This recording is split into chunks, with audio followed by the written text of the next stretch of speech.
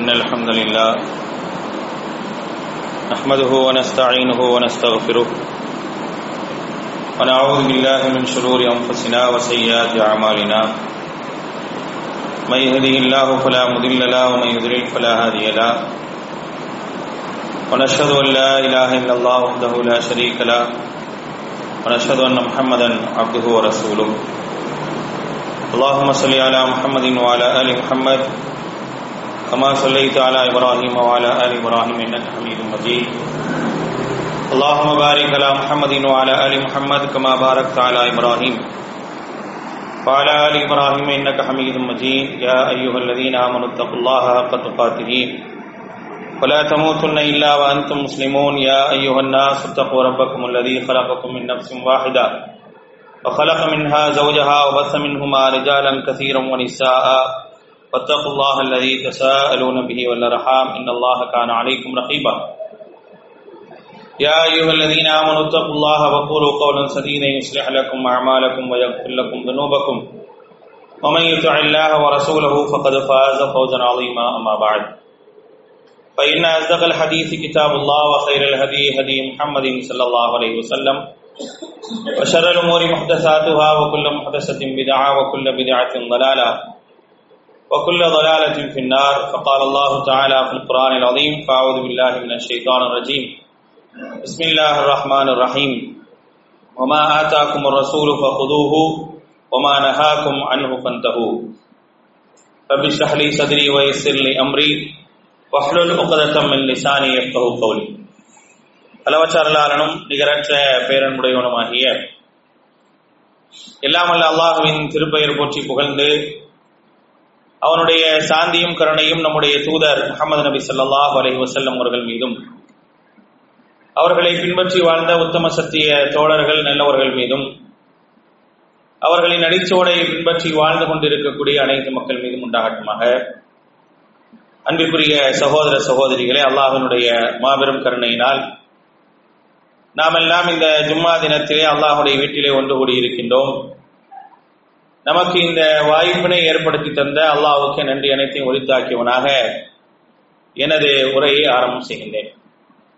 அன்பிற்குரியவர்களே, அல்லாஹ்வுடைய தூதர் ஸல்லல்லாஹு அலைஹி வஸல்லம் அவர்கள் தங்களுடைய ஒவ்வொரு உபதேசத்தின் போதும் ஒரு சில செய்திகளை சொன்னவர்களாக அவருடைய உரைகளை அமைத்துக் கொள்வார்கள். அதில் அல்லாஹ்வுடைய தூதர் சொல்லக்கூடிய மிக முக்கியமான ஒரு விஷயம் என்ன அப்படின்னா, خيرல் ஹதி ஹதி முஹம்மதின் ஸல்லல்லாஹு அலைஹி வஸல்லம், வழிகாட்டுதல்களிலேயே சிறந்த வழிகாட்டுதல் என்பது முஹம்மது நபி ஸல்லல்லாஹு அலைஹி வஸல்லமுடைய வழிகாட்டுதல் தான் மிகச் சிறந்த ஒன்று. வஷர்ரல் உமூரி முஹ்தஸாத்துஹா, காரியங்களிலே மிக தீயது என்னவென்றால் மார்க்கத்தின் பெயரால் புதிது புதிதாக உண்டாக்குவது என்பதை அல்லாஹ்வுடைய தூதர் ஸல்லல்லாஹு அலைஹி வஸல்லம் அவர்கள் நமக்கு எந்த உபதேசங்களை ஆரம்பித்தாலும் அந்த உபதேசத்தின் போது இந்த செய்திகளை சொல்லாமல் ஆரம்பித்தது கிடையாது. ஆக நாம் பின்பற்ற வேண்டிய வழிமுறை என்னவென்றால் அல்லாஹ்வுடைய தூதருடைய வழிமுறைதான். அல்லாஹ்வுடைய தூதரை விட்டுவிட்டு வேறு யாருடைய வழிமுறையும் நாம் எடுத்துக்கொள்ளவே முடியாது. அப்படி எடுத்துக்கொண்டோம் என்றால் இந்த மார்க்கத்திலிருந்து நாம் வெளியேறி விடுவோமே தவிர இந்த மார்க்கத்திற்கு உட்பட்டவர்களாக நாம் இருக்க முடியாது. நான் பின்பற்றக்கூடிய எல்லா நடைமுறைகளும் அல்லாஹ்வுடைய தூதர் காட்டி தந்ததாக இருக்க வேண்டும். அல்லாஹ்வுடைய தூதர் நம்மை தெளிவான ஒரு பாதைகளை விட்டு சென்றதாக நபிகள் நாயகம் ஸல்லல்லாஹு அலைஹி வஸல்லம் அவர்கள் சொல்லி காட்டுகின்றார்கள். அந்த பாதையை யார் ஏற்றுக்கொண்டார்களோ அவர்கள் தான் நேர்வழி பெற்றவர்கள். எல்லோரும் நேர்வழி பெற்றவர்கள் என்பது கிடையாது. ஏன் அல்லாஹ்வுடைய தூதர் ஸல்லல்லாஹு அலைஹி வஸல்லம் அவர்கள் என்னை பின்பற்றுங்கள் என்று சொல்லிவிட்டு நேர்வழி பெற்ற குலாஃபாக்கள் என்று சொல்லப்படக்கூடிய கலீஃபாக்களை நீங்கள் பின்பற்றுங்கள் என்று சொன்னதற்கான காரணம் அவர்கள் காட்டக்கூடிய ஒரு புதிய வழிமுறையை பின்பற்றுங்கள் என்று சொல்லல. அவர்கள் புதிதாக எந்த ஒரு வழிமுறையும் அவர்கள் காட்டுவதும் கிடையாது, காட்டியதும் கிடையாது. அவர்கள் காட்டி தந்த எல்லா வழிமுறைகளும் எந்த வழிமுறை என்றால் அல்லாஹ்வுடைய தூதர் காட்டி தந்த எந்த ஒரு நேர்வழியை அல்லாஹ்வுடைய தூதர் சொன்னார்களோ அந்த நேர்வழியை தான் அந்த நேர்வழி பெற்ற அந்த கலீஃபாக்கள் மக்களுக்கு காட்டி தந்தார்கள். அதனால்தான் அவர்களை அல்லாஹ்வுடைய தூதர் ஸல்லல்லாஹு அலைஹி வஸல்லம் அவர்கள் குறிப்பிட்டு சொல்லி காட்டுகின்றார்கள், இவர்கள் காட்டக்கூடிய வழி என்பது என்னுடைய வழியாக இருக்கும். என்னுடைய வழியை தவிர வேறு எந்த ஒரு வழியையும் அவர்கள் காட்ட மாட்டார்கள். சுயமான எந்த ஒரு வழியும் காட்டக்கூடியவர்கள் அல்ல என்பதை சொல்லும் விதமாகவே அல்லாஹ்வுடைய தூதர் ஸல்லல்லாஹு அலைஹி வஸல்லம் அவர்கள் அதையும் வலியுறுத்தி சென்றார்கள். ஆக நாம் பின்பற்றக்கூடிய எல்லா வழிமுறைகளும் எல்லா செயல்பாடுகளும் நான் வணக்க ரீதியாக செயல்பாடுகள் ரீதியாக எதை அமைத்துக் கொண்டாலும் அதனுடைய அனைத்து வழிமுறைகளையும் அல்லாஹ்வுடைய தூதர் மூலமாக நமக்கு காட்டி தந்து விட்டான். அதனால்தான் அல்லாஹ்வுடைய தூதரை பற்றி அல்லாஹ் ரப்பல் ஆலமீன் திருமறை குர்ஆனுடைய 59வது அத்தியாயத்தினுடைய 7வது வசனத்தில் சொல்லும் போது மிக தெளிவாக சொல்றான், வமா ஆதாகுமுர் ரசூலு ஃபகுதுஹு, உங்களுடைய தூதர் எதை உங்களுக்கு தந்திருக்கின்றார்களோ அதை நீங்கள் எடுத்துக்கொள்ளுங்கள், எதை தடுத்திருக்கின்றார்களோ அதை விட்டு நீங்கள் தவிர்த்து கொள்ளுங்கள் என்பதை மிக தெளிவாக அல்லாஹ் ரப்பல் ஆலமீன் திருமறை குர்ஆனிலே சொல்லி காட்டுகின்றான். திருமறை குர்ஆனுடைய ஏராளமான வசனங்கள் அல்லாஹ்வுடைய தூதரை நீங்கள் பின்பற்றியே ஆக வேண்டும் என்று வலியுறுத்தக்கூடிய ஏராளமான வசனங்கள் இருக்கின்றன. நிறைய வசனங்களை அப்படியே பட்டியலிட்டு சென்று கொண்டே இருக்கலாம். நிறைய வசனங்களை அல்லாஹ் சொல்லி காட்டுகின்றான். ஒவ்வொரு உரையிலும் ஓதப்படக்கூடிய அஹ்ஸாபினுடைய 33வது அத்தியாயத்தினுடைய 71வது வசனம் நமக்கு என்ன சொல்கின்றது? ஒவ்வொரு ஜும்மாவுடைய உரையின் போதும் எல்லா உலமாக்களும் ஓதி காட்டக்கூடிய ஒரு வசனம் என்ன? வமை யுதில்லாஹ வ ரசூலஹு, எவர் அல்லாஹ்வுக்கும் அவருடைய தூதருக்கும் கட்டுப்படுகின்றாரோ ஃபகத் ஃபாஸ ஃபௌஸன் அதீமா, அவர் மகத்தான வெற்றி பெற்று விட்டார் என்பதை அல்லாஹ் ரப்பல் ஆலமீன் திருமறை குர்ஆன்ல சொல்லி காட்டுகின்றான். திருமறை குர்ஆனுடைய 3வது அத்தியாயத்தினுடைய 32வது வசனத்திலே அல்லாஹ் சொல்லும் போது சொல்றான், குல் நபியே நீங்க சொல்லுங்க, மக்கள்கிட்ட சொல்லுங்க, அத்தியுல்லாஹ வர் ரசூல், அல்லாஹ்வுக்கும் அவனுடைய தூதருக்கும் கட்டுப்படுங்கள். ஃபஇன் தவல்லவ், இதிலிருந்து மாறிவிட்டீர்கள் என்றால், கட்டுப்படுவதிலே அல்லாஹ்வுடைய தூதருக்கு மாறு செய்தீர்கள் என்றால், ஃபஇன்னல்லாஹ லா யுஹிப்புல் காஃபிரீன், இறைமறுப்பாளர்களை அல்லாஹ் விரும்புவதில்லை என்று அல்லாஹ் சொல்லி காட்டுகின்றான். அப்ப அல்லாஹ்வுடைய தூதரை யார் பின்பற்றாம இருப்பா? இறை தூதரை பின்பற்றாதவர்கள் அன்றைய காலகட்டத்தில் இறை மறுப்பாளர்களாக மட்டும்தான் இருந்தாங்க. காபிர்கள் மட்டுமே அல்லாஹ்வுடைய தூதரை பின்பற்றாமல் இருந்தாங்க. அப்ப யார் அல்லாஹ்வுடைய தூதரை பின்பற்றவில்லையோ அவர்கள் இறை மறுப்பாளர்கள் என்ற அளவுக்கு மார்க்கம் நமக்கு சொல்லி காட்டுகின்றது. இறை மறுப்பினுடைய நிலைக்கு வரைக்கும் சென்று விடுவார்கள் என்பதைத்தான் அல்லாஹ் ரப்பல் ஆலமீன் இந்த ஒரு விஷயத்தில் சொல்லி காட்டுகின்றான். திருமறை குர்ஆனுடைய 4வது அத்தியாயத்தினுடைய 80வது வசனத்திலே அல்லாஹ் சொல்லும் பொழுது, வமை யுத்திஇர் ரசூல ஃபகத் அத்தா அல்லாஹ், நீ அல்லாஹ்வுக்கு கட்டுப்பட்டவன் என்பதற்கான அடையாளம் என்ன? ஒரு மனிதன் அல்லாஹ்வுக்கு கட்டுப்பட்டவன் என்பதற்கான ஒரு அடையாளம் என்ன தெரியுமா? என்ன அடையாளத்தை அல்லாஹ் தருகின்றான்? நான் அல்லாஹ்வுக்கு கட்டுப்பட்டவன் என்பதற்கான ஒரு அடையாளம் என்ன என்பதை திருமறை குர்ஆன் சொல்லும் போது சொல்லி காட்டுகின்றது.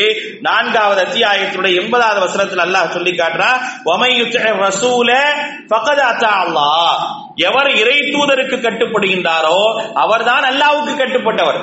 அப்ப நான் அல்லாஹ்வுக்கு கட்டுப்படுறேனா என்பதை நிர்ணயிப்பது எது? நான் அல்லாஹ் வணங்குறேன், அல்லாஹ்வை நேசிக்கிறேன், அல்லாஹ் விரும்புறேன், இப்படி எதை சொன்னாலும் நான் கட்டுப்படக்கூடியவன், அல்லாஹ்வுக்கு கட்டுப்படக்கூடியவன் என்பதை நிரூபிக்கக்கூடிய விஷயமே என்னன்னா, நாம் அல்லாஹ்வுடைய தூதரை பின்பற்றுவதில் தான், அல்லாஹ்வுடைய தூதருடைய சொல்லுக்கு கட்டுப்படுவதில் தான், அல்லாஹ்வுடைய தூதருடைய வழிமுறையை சரியான முறையில் எடுப்பதில் தான் நான் உண்மையிலேயே அல்லாஹ்வுக்கு கட்டுப்பட்டவனா என்பதை நிரூபிக்கக்கூடியதாக இருக்கின்றது என்பதைத்தான் இந்த வசனங்கள் நமக்கு சொல்லி காட்டுகின்றது. அல்லாஹ் அடுத்து சொல்லி காட்டுகின்றான் பாருங்கள். உண்மையிலேயே ஒரு மனிதர் அல்லாஹ்வுடைய நேசத்திற்குரியவராக இருந்தால், இறைவனுடைய நேசத்தை பின்பற்றக்கூடியவராக இருந்தால் அல்லாஹ்வுடைய தூதரை பின்பற்றிதான் ஆக வேண்டும். அல்லாஹ்வுடைய தூதருக்கு கட்டுப்படுவதுதான் இறை நேசத்தினுடைய வெளிப்பாடு என்று அல்லாஹ் சொல்றான். ஆக இதெல்லாம் நமக்கு ஏற்கனவே பலமுறை உபதேசங்கள் செய்யப்பட்ட விஷயங்கள்ல நாம் எப்படி இருக்கிறோம் யோசிச்சு பாருங்க. நான் அல்லாஹ்வுடைய தூதரை பின்பற்றேன், என்னுடைய வாழ்வில் இறை தூதர் எவ்வளவு இருக்கிறார், எவ்வளவு தூரம் என்னுடைய வாழ்வில் இறை தூதர் இருக்கின்றார், என்னுடைய எல்லா விஷயங்களிலும் நான் இறை தூதரை அப்படியே பின்பற்றக்கூடியவனாக நான் இருக்கின்றேனா அல்லது அதற்கு மாறு செய்யக்கூடியவனாக இருக்கின்றேனா என்பதை பார்க்க வேண்டும். சாதாரண விஷயம் கிடையாது. இறை தூதருக்கு மாறு செய்வது என்பது நோவினை தரக்கூடிய, வேதனை தரக்கூடியது என்பதை அல்லாஹ் ரப்பல் ஆலமீன் திருமறை குர்ஆன்ல சொல்லி காட்டுகின்றான். திருமறை குர்ஆனுடைய 4வது அத்தியாயத்தினுடைய 14வது வசனத்திலே அல்லாஹ் சொல்லும் போது சொல்றான், வமை யஅஸில்லாஹ வ ரசூலஹு, எவர் அல்லாஹ்வுக்கும் அவருடைய தூதருக்கும் மாறு செய்கின்றாரோ, வயதஅத்த ஹுதூதஹு, இறை வரம்பை எவர் மீறுகின்றாரோ, யுத்கில்ஹு நாரா, அவரை நான் நரகத்தில் நுழைப்போம். அது மட்டும் இல்ல, ஹாலிதம் ஃபீஹா, அதிலே நிரந்தரமாக இருப்பார். வலஹு அஸாபும் முஹீன், அவருக்கு நோவினை தரக்கூடிய வேதனை இருக்கின்றது என்பதை அல்லாஹ் ரப்பல் ஆலமீன் திருமறை குர்ஆன்ல சொல்லி காட்டுகிறார். அப்ப நம்ம என்ன செய்யணும்? அல்லாஹ்வுடைய தூதரை பின்பற்றணும். எல்லா விஷயங்களையும் அல்லாஹ்வுடைய தூதர் நமக்கு காட்டி தந்து விட்டார்கள். அப்படி காட்டி தந்த அனைத்து விஷயங்களையும் நாம் பின்பற்ற வேண்டிய ஒரு அவசியம் இருக்கின்றது. சரி, பின்பற்றுவதில் யாரை முன்மாதிரியாக இருப்பது?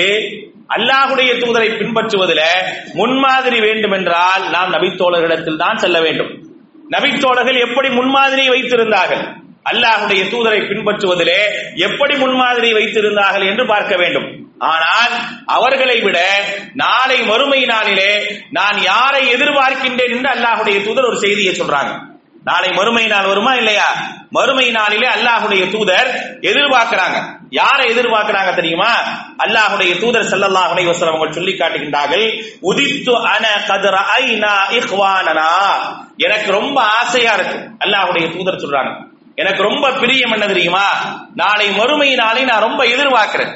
ஏன் எதிர்பார்க்கிறேன்னா, என்னுடைய சகோதரர்களை சந்திப்பதை நான் ரொம்ப எதிர்பார்த்து இருக்கிறேன் அப்படின்னு சொல்லி அல்லாஹ்வுடைய தூதர் ஸல்லல்லாஹு அலைஹி வஸல்லம் அவர்கள் சொல்லி காட்டுறாங்க.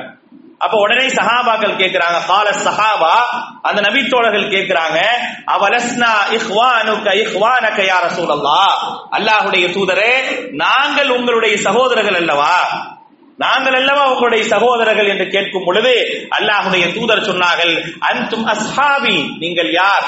என்னுடைய தோழர்கள். வ இஹ்வானுன அல்லதீ லம் யஅது பஅத், என்னுடைய சகோதரர்கள் யார் தெரியுமா?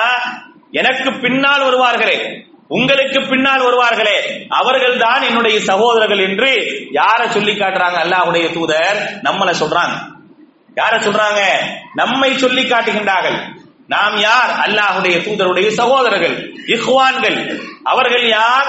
அவர்கள் தோழர்கள், அல்லாஹ்வுடைய தூதருடைய தோழர்கள். அந்த தோழர்களிடத்திலே சொல்லி காட்டுகின்றார்கள், நான் என்னுடைய சகோதரர்களை எதிர்பார்க்கிறேன்.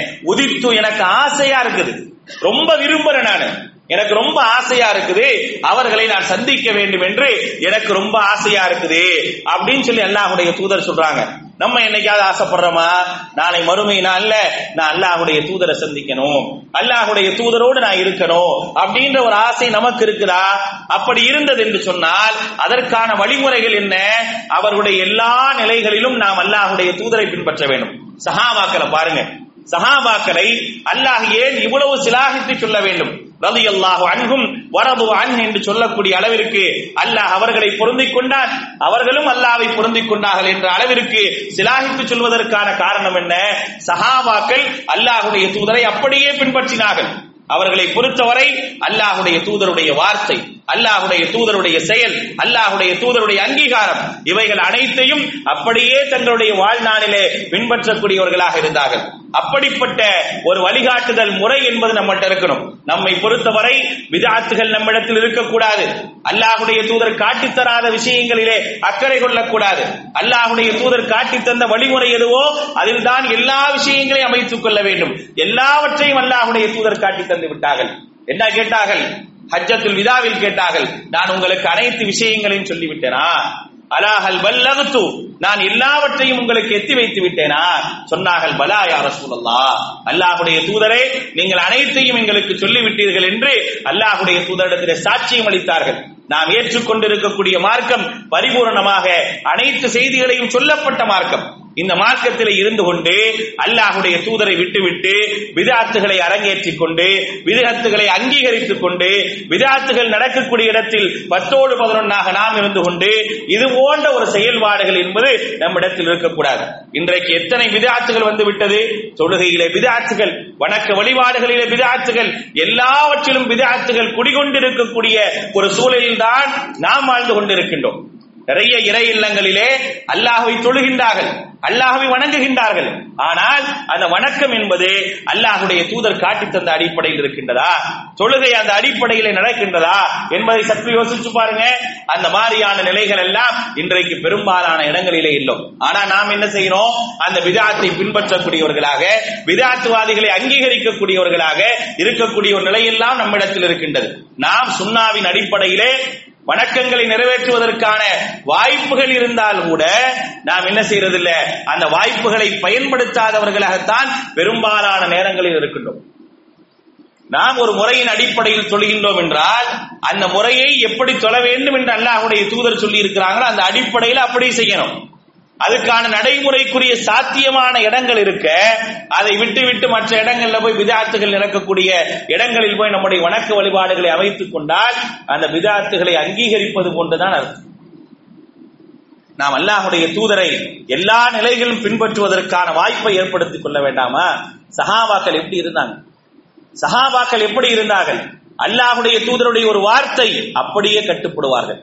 அல்லாஹ்வுடைய தூதருடைய ஒரு அங்கீகாரம் அப்படியே கட்டுப்படக்கூடிய ஒரு நிலைகள் அன்றைக்கு சஹாபாக்கள் இருந்துச்சு. நம்மள்ட்ட இருக்குதா?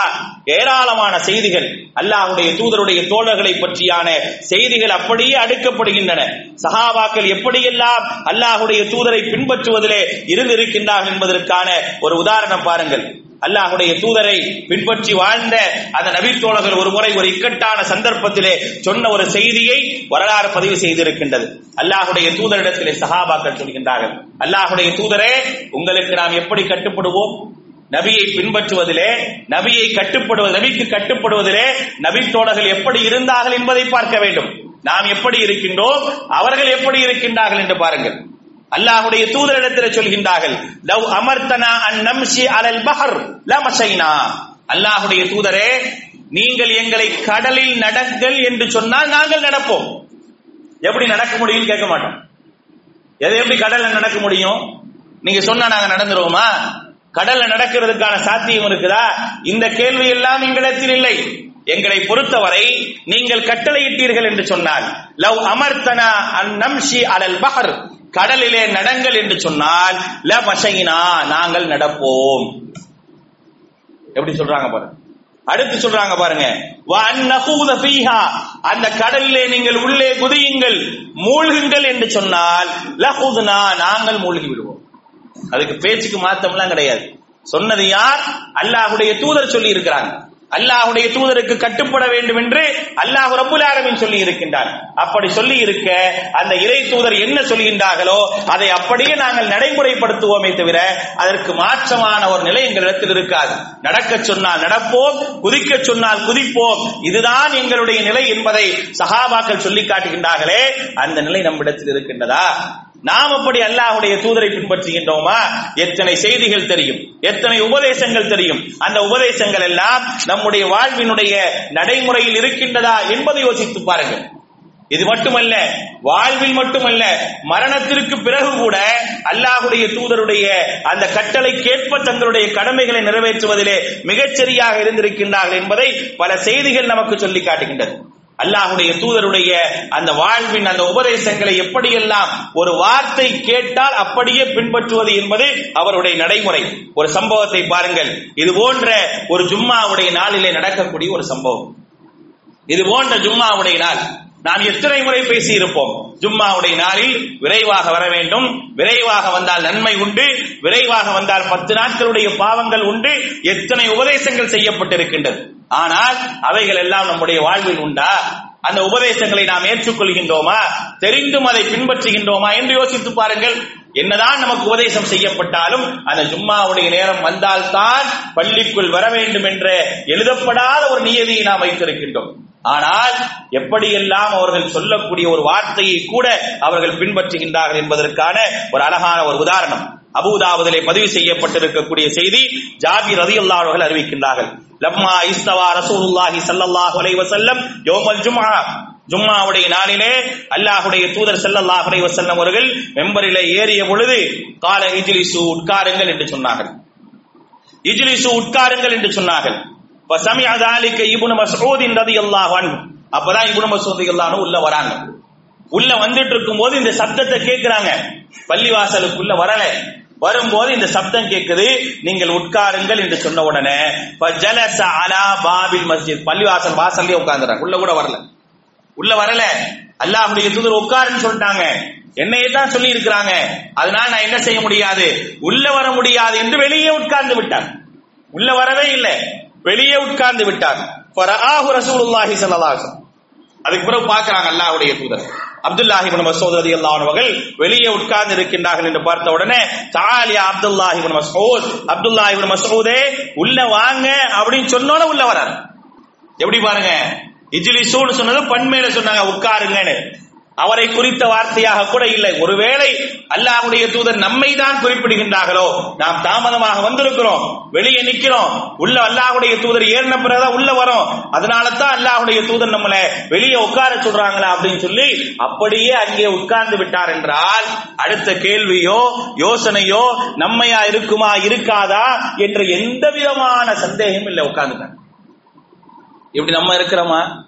எவ்வளவு விஷயங்கள் நம்ம கேட்டிருக்கோம், கேட்ட எவ்வளவு நம்மள்ட்ட இருக்குன்றதை யோசிச்சு பாருங்க. எதை சொன்னாலும் செய்வார்கள், எதை சொன்னாலும் செய்யக்கூடியவர்கள் தான் அல்லாஹ்வுடைய தூதரால் உருவாக்கப்பட்ட அந்த சமூகம். அந்த சமூகத்திடமிருந்து நாம் நிறைய படிப்பினை பெற வேண்டும். அதனால் தான் அல்லாஹ் சொன்னான், வஸ்ஸாபிகூனல் அவ்வலூன மினல் முஹாஜிரீன வல் அன்சார் அல்லதீன தபஊஹும் பிஇஹ்சானின். நீங்க பாருங்க, யார பார்க்கணும் தெரியுமா? மார்க்கத்தில் முந்தி இருக்கின்றார்களே, மார்க்கத்தில் முந்திய முஹாஜிர்களையும் அன்சார்களையும் பாருங்கள். அவர்களை நல்ல முறையில் பின்பற்றினார்களே, அவர்களையும் நீங்க பாருங்க. ஏன் பார்க்க சொல்லணும் அல்லாஹ்? அவர்களை பற்றி ஏன் குர்ஆனில் சொல்ல வேண்டும்? குர்ஆனில் அவர்களை சிலாகித்து சொல்வதற்கான காரணம் என்ன? அல்லாஹ்வுடைய தூதரை பின்பற்றுவதிலே, அல்லாஹ்வுடைய அல்லாஹ்வுடைய தூதருடைய சொல்லை கேட்பதிலே, அல்லாஹ்வுடைய தூதருடைய செயலை அங்கீகரிப்பதிலே அவர்களை போன்று யாரும் இருந்ததில்லை என்ற அளவுக்கான ஒரு நிகழ்வுதான் அங்கே இருந்திருக்கின்றது. எத்தனை சோதனை வந்தாலும் அதை வெற்றி பெறக்கூடியவர்களாக, வெற்றி நிகழ்த்தக்கூடியவர்களாகத்தான் அவர்கள் இருந்திருக்கின்றார்கள் என்பதுதான் யதார்த்தமான உண்மை. அடுத்த ஒரு நிகழ்வை பாருங்கள். அல்லாஹ்வுடைய தூதர் ஸல்லல்லாஹு அலைஹி வஸல்லம் அவர்களுக்கு ஆச்சரியத்தை ஏற்படுத்திய ஒரு சிறுவனுடைய நிலை. அல்லாஹ்வுடைய தூதருக்கு ஆச்சரியத்தை ஏற்படுத்திய ஒரு சிறிய வயது நபித்தோழர். ஃபஅஜப லிதாலிக நபி ஸல்லல்லாஹு அலைஹி வஸல்லம் ஹுவ குலாம். ஒரு சிறுவர். அந்த சிறுவருடைய பெயர் என்ன? தபுரானியிலே பதிவு செய்யப்பட்டிருக்கக்கூடிய செய்தி, தல்ஹத் இப்னு பர்ரா ரலியல்லாஹு அன்ஹு அவர்கள். அவருடைய பெயர் தல்ஹத் இப்னு பர்ரா. லம்மா லகிய நபி ஸல்லல்லாஹு அலைஹி வஸல்லம், நபி ஸல்லல்லாஹு அலைஹி வஸல்லம் அவர்களை சந்திக்கும் போது, யா ரசூலல்லாஹ், அல்லாஹ்வுடைய தூதரே, முர்னி, எனக்கு ஒரு விஷயத்தை ஏவுங்கள், எனக்கு ஒரு விஷயத்தை ஏவுங்கள், பிமா அஹ்பப்த, அந்த விஷயத்தை செய்தால் நீங்கள் என்னை பிரியப்பட வேண்டும், நீங்கள் பிரியப்படக்கூடிய ஒரு விஷயத்தை எனக்கு ஏவுங்கள். ஃபலா அஸீலக அம்ரா, அந்த விஷயத்துக்கு நான் ஒரு காலம் மாறு செய்ய மாட்டேன், அந்த விஷயத்துக்கு நான் ஒரு காலம் மாறு செய்ய மாட்டேன் அப்படின்னு சொல்லி சொல்றாரு. ஃபஅஜிப லிதாலிக நபி ஸல்லல்லாஹு அலைஹி வஸல்லம் வஹுவ குலாம். அல்லாஹ்வுடைய தூதருக்கு ஆச்சரியமா இருக்குது, சின்ன வயசுலயே இவர் இப்படி சொல்றாரே அப்படின்னு சொல்லி அல்லாஹ்வுடைய தூதருக்கு ஆச்சரியமா இருக்குது. ஆச்சரியமா இருந்துட்டு என்ன செய்றாங்க? அல்லாஹ்வுடைய தூதர் விளையாட்டு போல சொல்றாங்க, ஃபகால லஹு இன்த தாலிக், அவரிடத்தில் சொன்னாங்க, இதுஹப், நீங்க போங்க, போய் ஃபக்துல் அபாக்க, உங்களுடைய வாப்பாவை கொன்றுங்க அப்படிங்கிறாங்க, உங்களுடைய வாப்பாவை கொன்று விடுங்கள். கால ஃபஹரஜ முவல்லியன் லியஃஅல ஃபதஆஹு, சரின்னு சொல்லி செய்யறதுக்கு போயிடுறார், யோசிக்கலாம் இல்ல, சரின்னு சொல்லி அல்லாஹ்வுடைய தூதர் சொன்னால் ஒரு காரணம் இருக்குன்னு போறார். ஃபதஆஹும், அல்லாஹ்வுடைய தூதர் கூப்பிடுறாங்க, கூப்பிட்டு சொல்றாங்க, அக்பில், இங்க வாப்பா, ஃபஇன்னி லம் உபஅத் பிகதிஅத்தி ரஹிம், உறவுகளை துண்டிப்பதற்காக நான் அனுப்பப்படவில்லை அப்படிங்கிறாங்க. ஒரு ஆச்சரியம், அவருடைய செயல்பாடுகள் உலகத்திற்கு ஆச்சரியத்தை ஏற்படுத்தி தருகின்றது என்பதற்கான ஒரு யதார்த்தமான ஒரு உதாரணம்.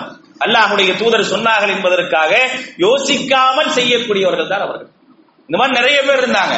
அல்லாஹ்வுடைய தூதர் கட்டளையிட்டால் அதை செய்வதற்கு நாங்கள் தயாராக இருக்கின்றோம் என்று ஏராளமானவர் இருந்தாங்க. அதில் ஒருவர் யார்? அப்துல்லா இப்னு உபய் இப்னு சலூல் என்று சொல்லக்கூடிய நயவஞ்சகனுடைய மகன் அப்துல்லா. அவர் பெயரும் அப்துல்லா தான். அவர் என்ன செய்யறாரு?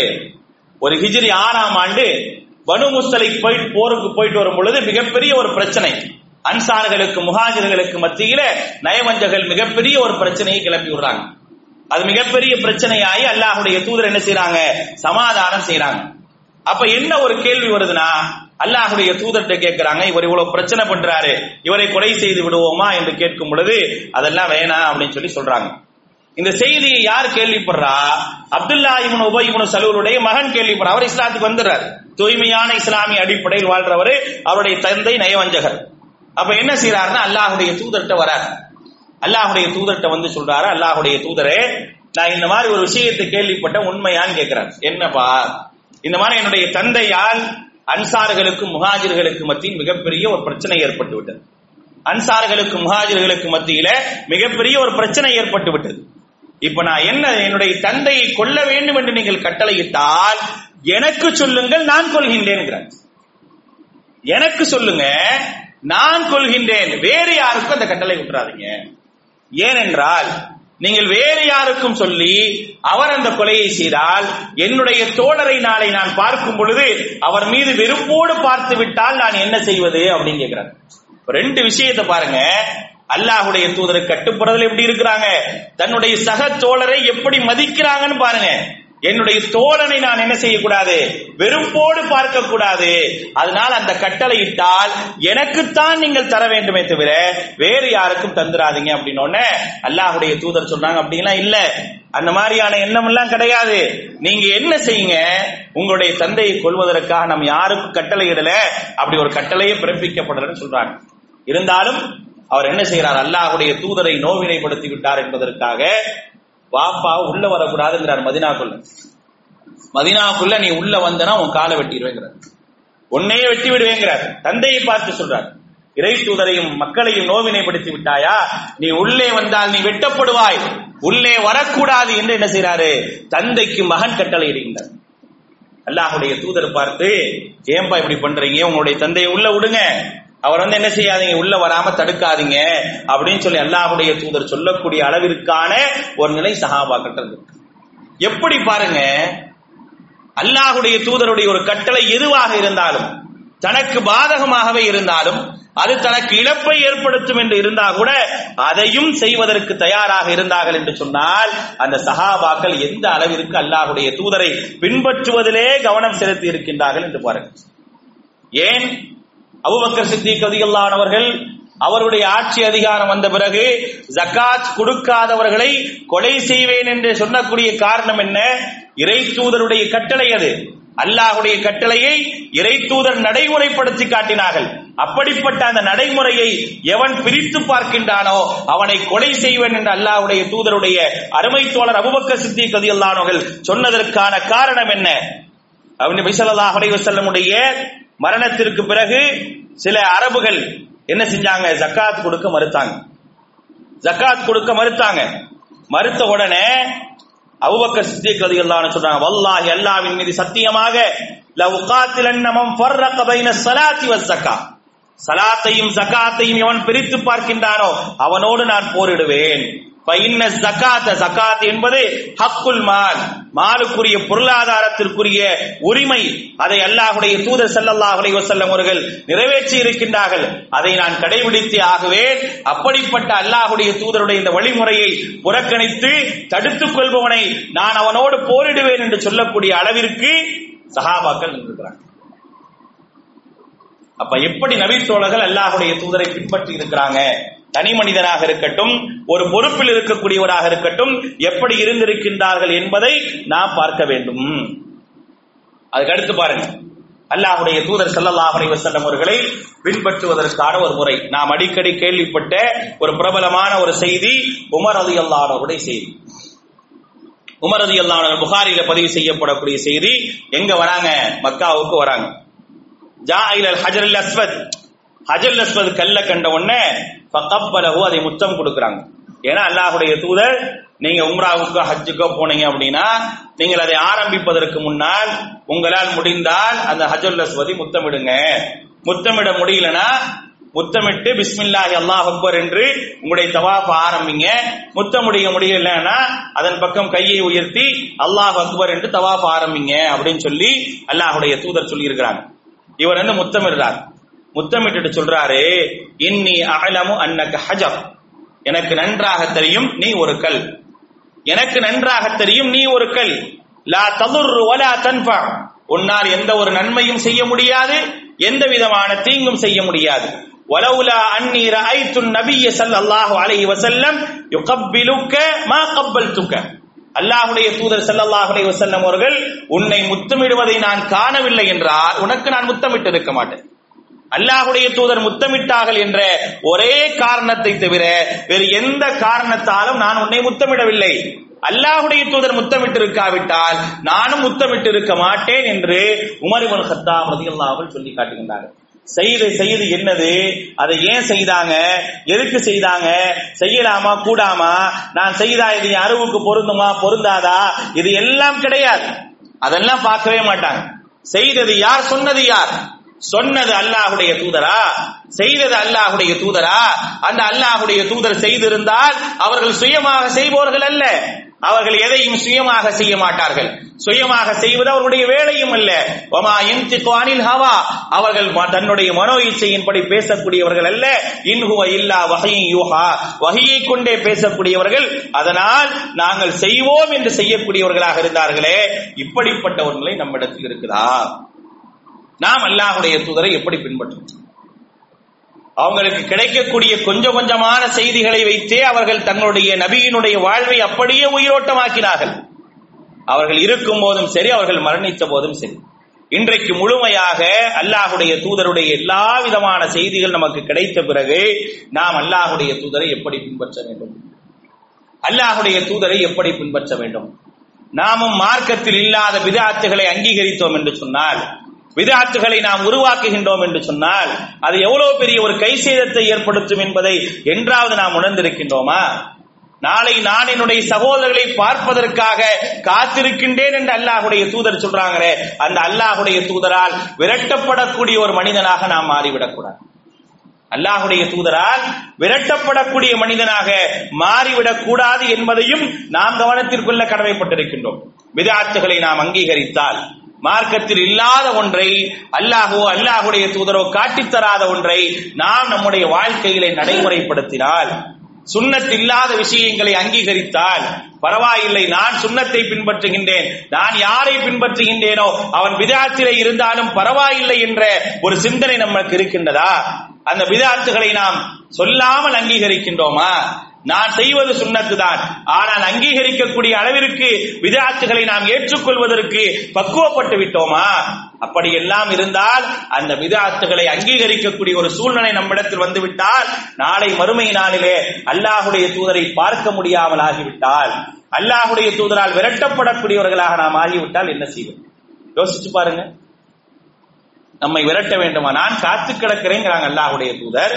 உதித்து, நான் ஆசைப்படுகின்றேன், என்னுடைய சகோதரரை சந்திப்பதற்கு ஆசைப்படுகிறேங்கிறாங்க.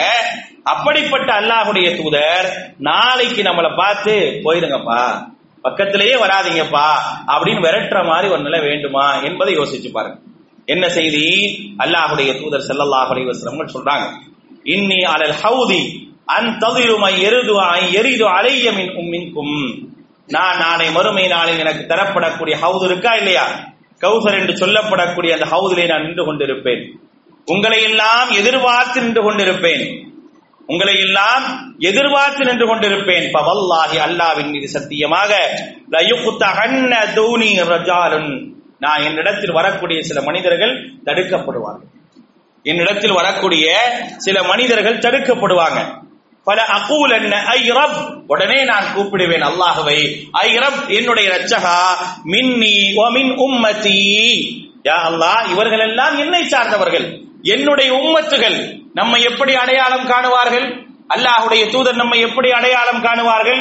அல்லாஹ்வுடைய தூதர் சொன்னார்கள், நாளை மறுமை நாளில் உங்களை நான் எப்படி அடையாளம் காணுவேன் தெரியுமா? உங்களுடைய ஒதுவினுடைய அடையாளங்கள் மூலமாக உங்களை நான் அடையாளம் கண்டுகொள்வேன். நாம் ஒது செய்கின்றோமே, அப்படி ஒது செய்யக்கூடிய இடங்கள் எல்லாம் நாளை மறுமை நாளில் பிரகாசமாக இருக்கும், பிரகாசமாக இருக்கும். அப்படி பிரகாசத்தை வைத்துதான் அல்லாஹ்வுடைய தூதர் நம்மை அடையாளம் காணுவார்கள். நாம் ஒது செய்கின்றோமே, சாதாரணமாக நினைத்து விடாதீர்கள். இந்த ஒது என்பது நான் ஒது செய்து முடிப்பதற்குன்னால் என்னுடைய பாவங்களை எல்லாம் இந்த உலகத்தில் கலைந்து விடுகின்றது. சின்ன சின்ன தவறுகளை எல்லாம், என்னுடைய கண் செய்த, கை செய்த, கால் செய்த தவறுகளை எல்லாம் நான் ஒது செய்யும் போது அந்த ஒது அப்படியே கலைத்து விடுகின்றது. நான் தொழுகைக்காக நிற்கும் பொழுது குற்றமற்றவனாக, பாவமே இல்லாதவனாகத்தான் நான் தொழுகையிலே நிற்கின்றேன். இது இந்த உலகத்திலே இந்த ஒதுவுக்காக தரப்பட்ட சிறப்பு. நாளை மறுமை நாளிலே இந்த ஒது இருக்கின்றதே, உர்ரம் முஹஜ்ஜிலீன் என்று சொல்லப்படக்கூடிய அளவிற்கு அது வெள்ளை வெளியேர் என்று பளிச்சென்று அடையாளம் காணக்கூடிய அளவிற்கு. இந்த ஹதீஸை என்றைக்கு அபூ ஹுரைரா ரலியல்லாஹு அன்ஹு அவர்கள் கேட்டார்களோ, அப்பொழுதிருந்து அவங்க ஒது செய்யும் பொழுது முழங்கை வரை இவ்வளவு கழுவுனா போதுன்னா இவ்வளவு தூரம் தூக்கி கழுவுவாங்க, இவ்வளவு தூரம் சேர்த்து கழுவுவாங்க. எதுக்காக? இவ்வளவு தூரம் நாளை மறுமை நாளில் எனக்கு பிரகாசமாக இருக்க வேண்டும் என்பதற்காக. இறை தூதர் இந்த பிரகாசத்தை வைத்து என்னை கண்டுகொள்ள வேண்டும் என்பதற்காக இறை தூதர் சொன்ன செய்தியை எப்படி நடைமுறைப்படுத்துறாங்க? அந்த இறை தூதர் என்னை கண்டுகொள்வதற்கான ஒரு வழி அல்லவா, இந்த வழி சரியான முறையில் இருக்க வேண்டும் அல்லவா, பிரகாசமாக இருக்க வேண்டும் அல்லவா என்பதற்காக கொஞ்சம் தூக்கி வரையும் கழுவக்கூடிய ஒரு நடைமுறை அபூ ஹுரைரா ரலியல்லாஹு அன்ஹு இருக்கிறது. எதுக்காக? நாளை மறுமை நாளில் இறை தூதர் அடையாளம் காண வேண்டும். எல்லோரையும் அடையாளம் காணுவார்கள்.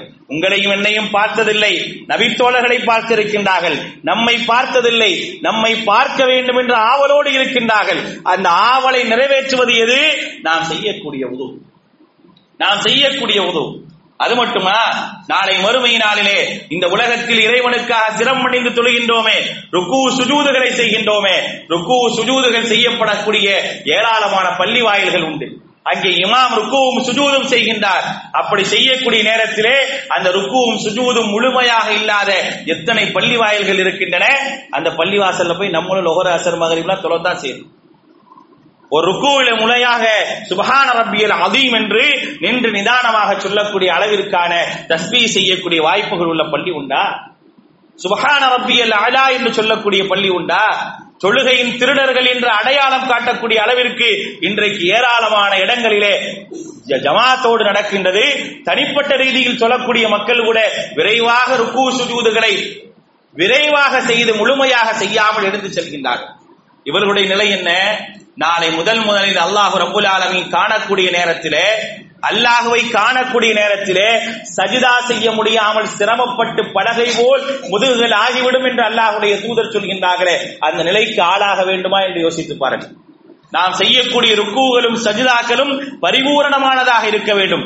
ருக்குவுக்கு செல்கின்றோமா, சென்ற பிறகு அந்த முதுகு செவ்வனே சரியாக நின்று தலை அந்த முதுகுக்கு நேராக நின்ற பிறகுதான் சுப்ஹான ரப்பியல் அதீம் என்று சொல்லிவிட்டு பிறகு சமி அல்லாஹு லிமன் ஹமிதா என்று நேராக நிலைக்கு வந்த பிறகு அந்த தஸ்பீஹை சொல்லி மீண்டும் சஜிதாவிற்கு சென்று சஜிதாவிலே நெற்றியும் மூக்கும் உள்ளங்கையும் முட்டிக்கால்களும் பாதங்களும் சரியாக பட்டு சஜிதா செய்து சுப்ஹான ரப்பியல் அலா என்பதை மிக தெளிவாக அந்த உயர்ந்த இறைவனை நான் பரிசுத்தப்படுத்துகின்றேன் என்ற எண்ணத்தோடு தஸ்பீஹ் செய்தால் மட்டுமே நாளை மறுமை நாளில் இறைவனை கண்டவுடனே சஜிதா செய்வோம். இறைவனை பார்த்து இறைவனுடைய பாதம் காலில் அந்த தரையில் கீழே படக்கூடிய நேரத்திலே எல்லோரும் சஜிதா செய்வார்கள். சிலர் சஜிதா செய்ய முற்படுவார்கள். அவர்களால் சஜிதா செய்ய முடியாமல் அவருடைய முதுகுகள் எல்லாம் பலகைகள் போல் ஆகிவிடும் என்று அல்லாஹ்வுடைய தூதர் சொல்கின்றார்கள். அவர்கள் எல்லாம் யார் என்று கேட்கப்படும் பொழுது சொல்லக்கூடிய செய்தி என்ன? அவர்கள் யார் தெரியுமா? அவர்கள் யார் தெரியுமா? உலகத்தில் ஒழுங்காக ருக்கு சஜிதாக்களை செய்யாதவர்கள் என்று அல்லாஹ்வுடைய தூதர் அடையாளம் காட்டினார்களே, அந்த அடையாளத்துக்கு உட்பட்டவர்களாக நாம் ஆகிவிடக் கூடாது. அல்லாஹ்வை பார்த்தும் சஜிதா செய்ய முடியாத ஒரு அவலம் நமக்கு வந்துவிடக் கூடாது. அது மட்டுமல்ல, அல்லாஹ்வுடைய தூதர் இவர்களை ஏன் தடுக்கின்றீர்கள் என்று கேட்கக்கூடிய நேரத்திலே ஐ ரப்பின்னி வ மின் உம்மத்தி, இவர்கள் என்னை சார்ந்தவர்கள் ஆயிற்றே, என்னுடைய உம்மத்துகள் ஆயிற்றே என்று சொன்ன நேரத்திலே ஃபயகூல் சொல்லப்படும் இன்னக லா தத்ரி மா அமிலு பஅதக், இன்னக லா தத்ரி மா அமிலு பஅதக், உங்களுக்கு பின்னால் அவர்கள் என்ன செய்தார்கள் என்று உங்களுக்கு தெரியாது என்று சொன்ன உடனே அல்லாஹ்வுடைய தூதர் சொல்வார்கள் சுஹ்கன் சுஹ்கன், ஓடிவிடுங்கள் ஓடிவிடுங்கள், என்னுடைய அருகாமையிலேயே வராதீர்கள் என்று விரட்டுவார்களே. அப்படி விரட்டப்படக்கூடியவர்களாக நாம் இருக்க வேண்டுமா என்று யோசித்து பாருங்கள். ஏன் சஹாபாக்கள் அல்லாஹ்வுடைய தூதரை அப்படியே அங்குலம் அங்கமாக அப்படியே பின்பற்றி, அதுக்கான காரணம் என்ன?